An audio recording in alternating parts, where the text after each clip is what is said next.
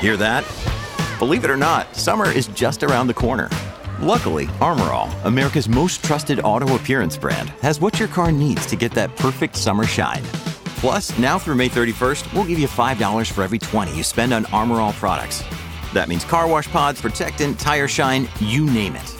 Find out how to get your $5 rebate at armorall.com. Armor All, less work, more clean. Terms apply.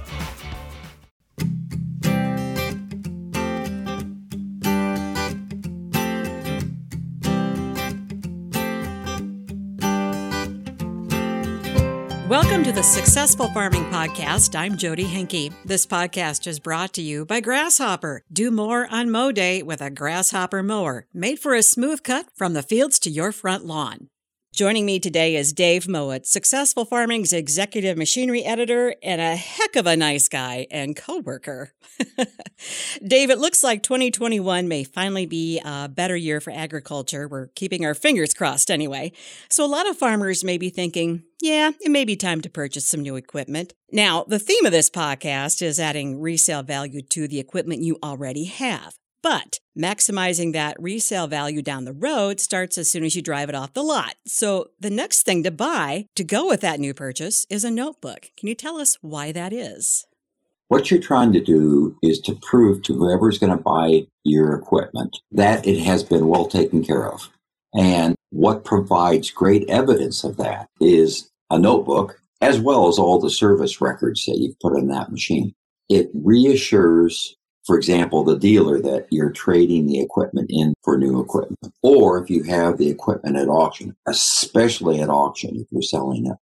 And certainly with the easy access to online auction these days, we're seeing far more machinery being sold online. You can go to a big iron sale that's held once a week, anywhere from 1,000 to 2,000 items being sold. Farmers are buying it all over the country, and it's become a great marketplace or an option for farmers to go and get rid of their machinery. So the idea behind the notebook is whenever there's anything wrong with the machine, anytime you ever do any work on the machine, anytime that you've changed oil, unless the service records display that information, you write it down in the notebook. And then you provide that with the equipment when you sell it. And I say equipment, this ought to be done not only on tractors and anything with an engine, tractors, combines, even pickup trucks, semi-trucks, but also with intricate implements such as planters or sprayers would be a motorized piece of equipment. But it shows that the machine has been well cared for and it reassures them. I've always said that if you're going to do two things, is you always keep all the service records on a machine with the machine. But you could keep it in files in your machine shed or at your office, wherever that's at. But then get it out and take it with the machine when you're going to trade in or you're going to auction. And then you just keep that notebook. You make the notions about, I put a dent in the back of the tractor by backing it into so-and-so. So this is a great thing to have. It just is peace of mind for someone that's going after machinery. What does that mean in value? Well, I can't really say it's going to add 5 or 10 or 20% to a piece of machinery. But if you see two tractors, basically similar years, similar hours, sitting in a machinery line at an auction, and one of them has all this equipment, has the service records posted on the wall of the cab, you've taped them up there, and there's the notebook, you're going to get 10, 15% more for that tractor at a minimum. And it also helps if it's been well cared for, and you see that on the outside of the machine. It's been washed and waxed or, put away properly, if it's been shedded and the paint isn't faded. Now, I'm going to put in a major proviso here. These rules typically apply to older pieces of machinery best. What I mean by best, they have a bigger impact on a tractor that's, say, 20 years old that you're selling at auction, as opposed to one that's 2 years old and you're turning it over as part of your scheduled machinery replacement program. Yeah, that makes sense. Right. You've got a tractor that's a 2019 and it's got 350 hours on it or 400 hours on it. Different deal. Certainly doesn't hurt to have the service records. But the fact of the matter is that combine, that tractor, that self-propelled sprayer is likely going to go to the dealer as part of a trade-in deal. as opposed to selling it at auction. Although I can tell you what surprised me about what's happened with online auctions and the fact that being able to buy machinery at auction is more accessible now to everyone.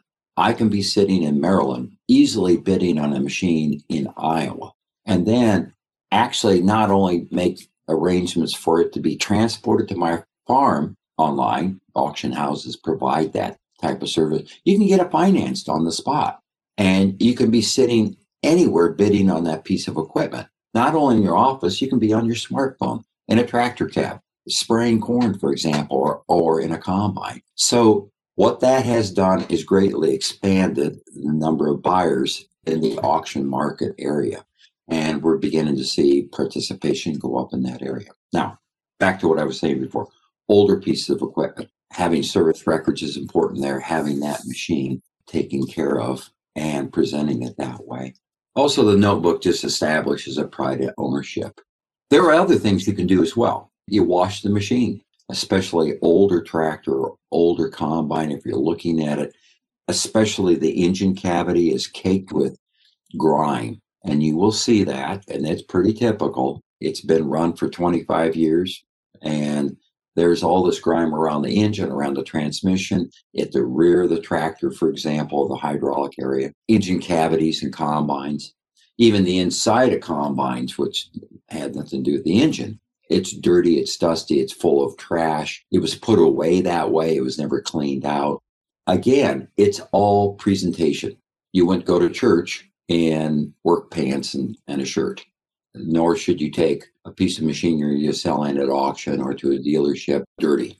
It's that little extra effort that just says, I take care of my machinery. Peace of mind for someone bidding on your equipment.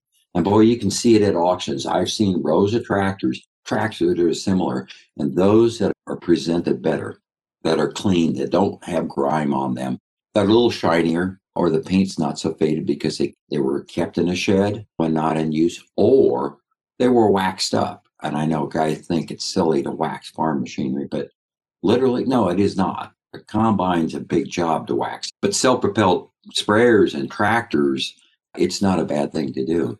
So it's enticing that guy. You're presenting yourself in the best image. You're going to church in your Sunday go-to-meeting clothes, in other words. When we come back, we're going to talk to Dave about replacement parts and technology upgrades. Stay tuned. When it's mow day, you want a mower that'll start right up, do the job, and keep you feeling good while you're working. Grasshopper mowers cut and ride smooth with an out-front deck that cuts way more in less time, giving you a clean, even cut whether you're facing obstacles in the field like ditches and fence line or just striping the front lawn. The versatility of the Grasshopper lets you move from one to the other seamlessly, so your work is that much closer to done. Grasshopper mowers, committed to the cut. Dave, through the life of a machine, you're going to have to replace parts if you have this machine for any length of time. So if you're thinking resale value down the road, should you use OEM replacement parts or does it matter? It's widely debated. My advice, go with OEM parts. Will fit that's what they call non-OEM, is will fit parts are okay. And certainly we know that there's reputable supplier of parts out there. And if you not go with OEM parts, John Deere parts for John Deere equipment, then at least pick reputable will fit parts. Buy items from a brand name recognized outlet, such as Napa, for example, not to pull them out, as opposed to parts that are just sitting on a shelf in a farm fleet store. The thing is that OEM parts, as the name implies, original equipment, manufacturer parts, follow the specs that the manufacturer put down for that part. And will fit parts may or may not meet those specs, but ask if you're going to do so. Does it meet the requirement of the OEM standard, the original manufacturer standard? That they're out there. You can look around, you can find them, but be careful about that. I think we've seen some knockoff oil filters. Certainly, go buy Baldwin filters, go buy Napa filters, as well as John Deere filters and Case IH filters, as long as they meet the OEM specs. But boy, I'd be questionable about some things that we're beginning to see on shelves because we're getting a lot of parts from overseas, particularly China, and they may not meet the specs. They're just sticking a part out there. So what happens if you're using an oil filter and the filter medium is not meeting the OEM spec? You're getting a lot of pass through on particulates through that oil, and it's starting to score the piston sleeves, for example, or causing problems in the hydraulic system. So I say, as a standard, always go with OEM or parts that meet OEM specifications. And I guess that goes into fluids as well. Now, boy, I'll tell you, fluids especially.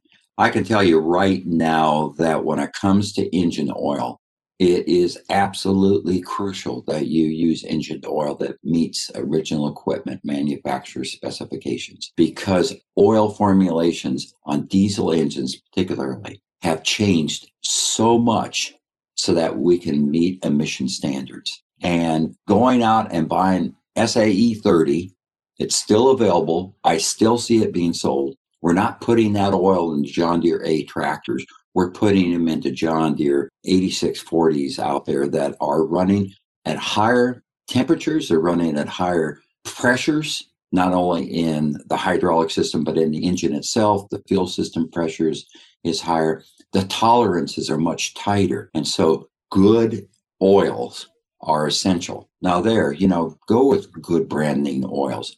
If you got John Deere equipment, it could be Deere, or it could be Chevron, or it could be Exxon, or it could be Citgo. Now, a lot of these oils certainly meet OEM standards. And it's very crucial, because what can happen, especially with Tier 4 diesel engines?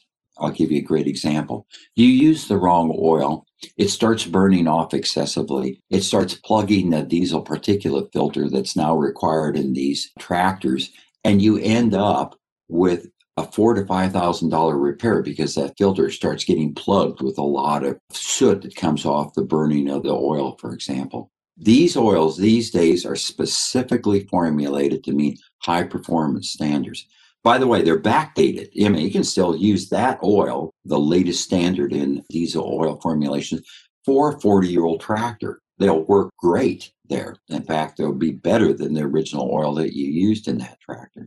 But it's crucial to do that. A little sidelight on fuel, too. Be very picky about the fuel that you're getting. Certainly, there's outstanding fuel that's coming from all sources out there. But do go with brand name fuels. If you're using a co-op fuel, that's great. For example, Cenex has an outstanding program that assures that the quality of the fuel being delivered to the farm is great.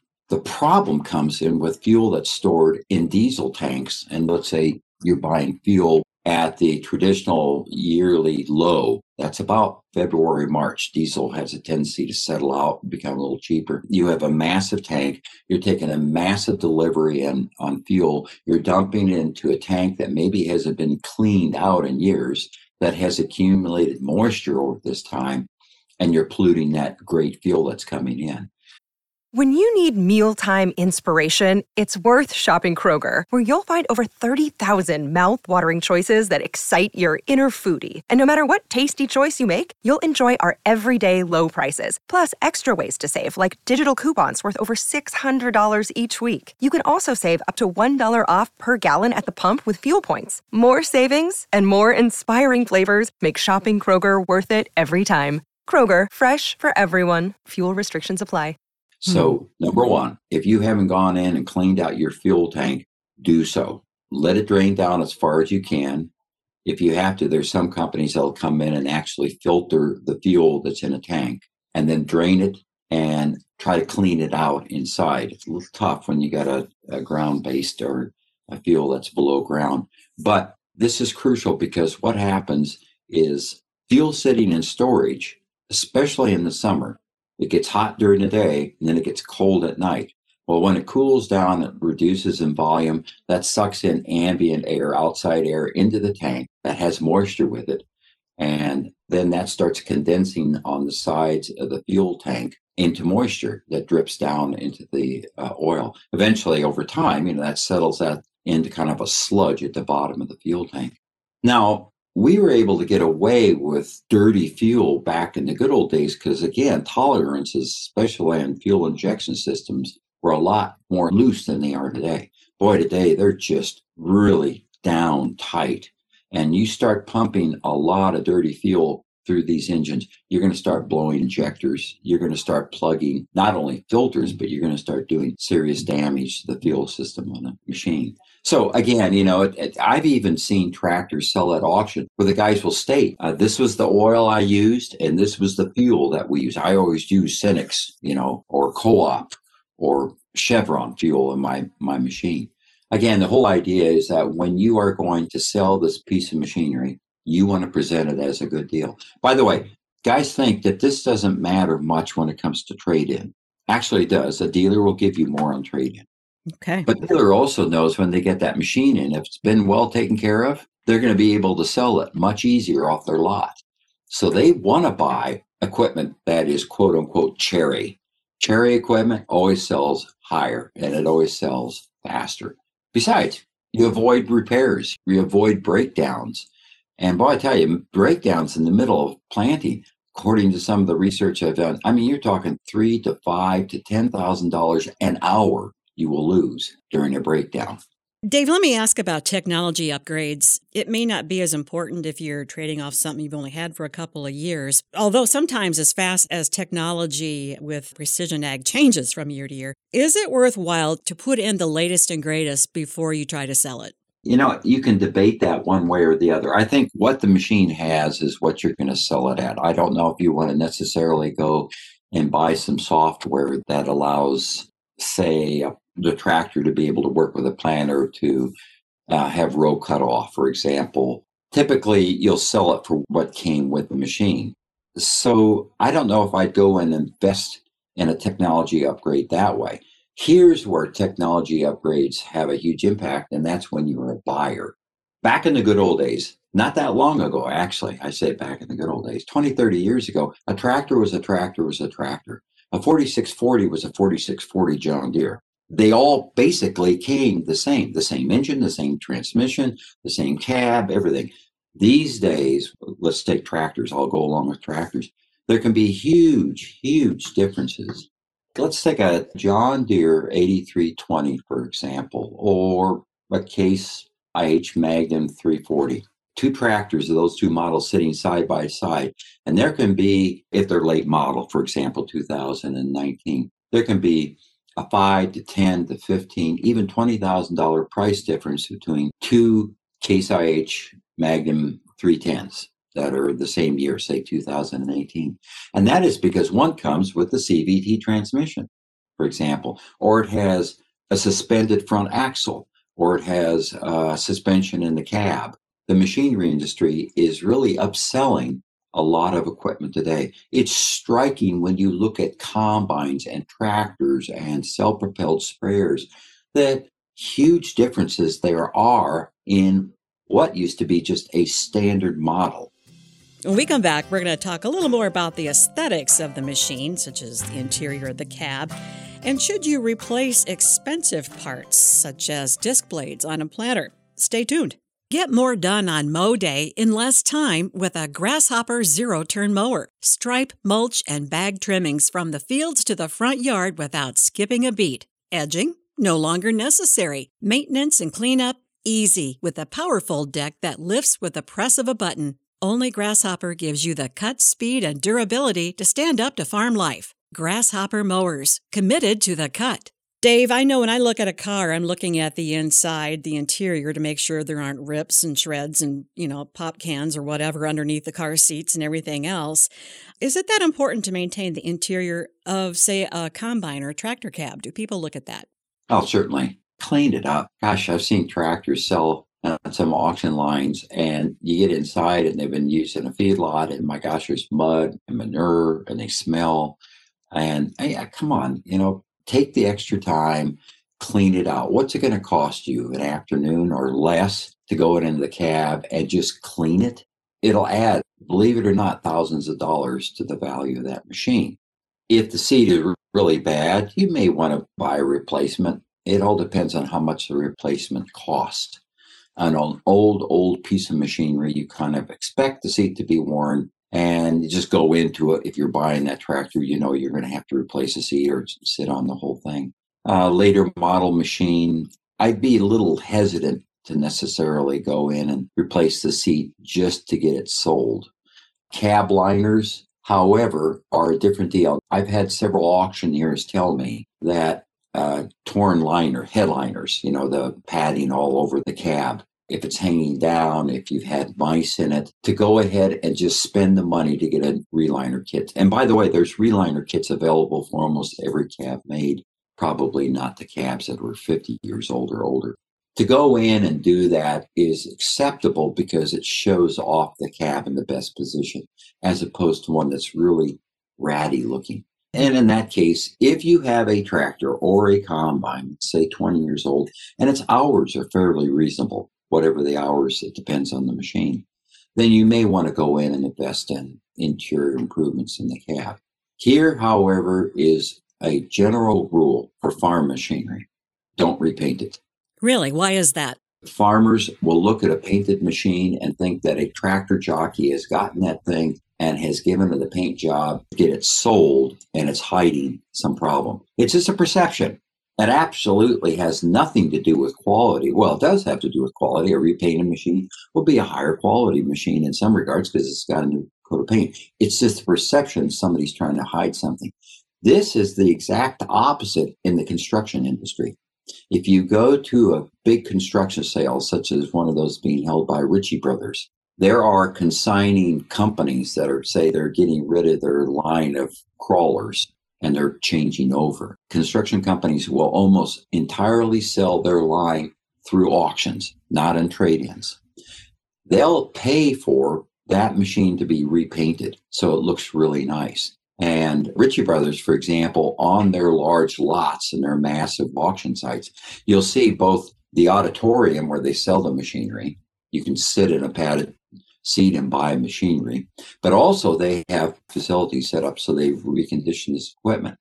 There, the reason why you do it in construction, because a construction company that comes along and is buying that used equipment wants it to look good at the site it's being used because it's a matter of pride. And it says to the people that hired them, these guys have good looking equipment. Isn't that odd? Farm machinery is not the case. Yeah. Don't repaint it. Sell it as it is. Wash it up. Even wax it if you can. I would even go through, and there's some auto body rubs that will take haze off of tractors and recondition the existing paint itself and make it look a little better. If you want to spend the time to do that, don't repaint. Turning towards some of the expensive parts on the equipment, such as disc blades on a planter, if they're a little dull, is the money invested worth it for resale value if you replace those before you try to sell it? Again, it's like the repainting thing. A guy's buying a used planter, he expects the discs to be a little dull and they expect them to be a little rusty. This is true of Packer wheels, true of any soil engaging component out there. If they're bent, if they're chipped, if there's obviously a problem, then replace it because it'll help to say that you were taking care of the machine. Okay, you're looking at a planter and you're seeing all those discs out there and you see a couple that are pretty banged up, pretty bad. It doesn't hurt if you have to replace 2 or 3 discs, but I would not replace the discs because they're dull. A guy that's buying a used piece of equipment will be looking at soil engaging components and then judging whether they can resharpen them, for example, the case of coulters and discs, or whether they have to replace it. What are some of the little things that can get away from you that, you may not immediately think of?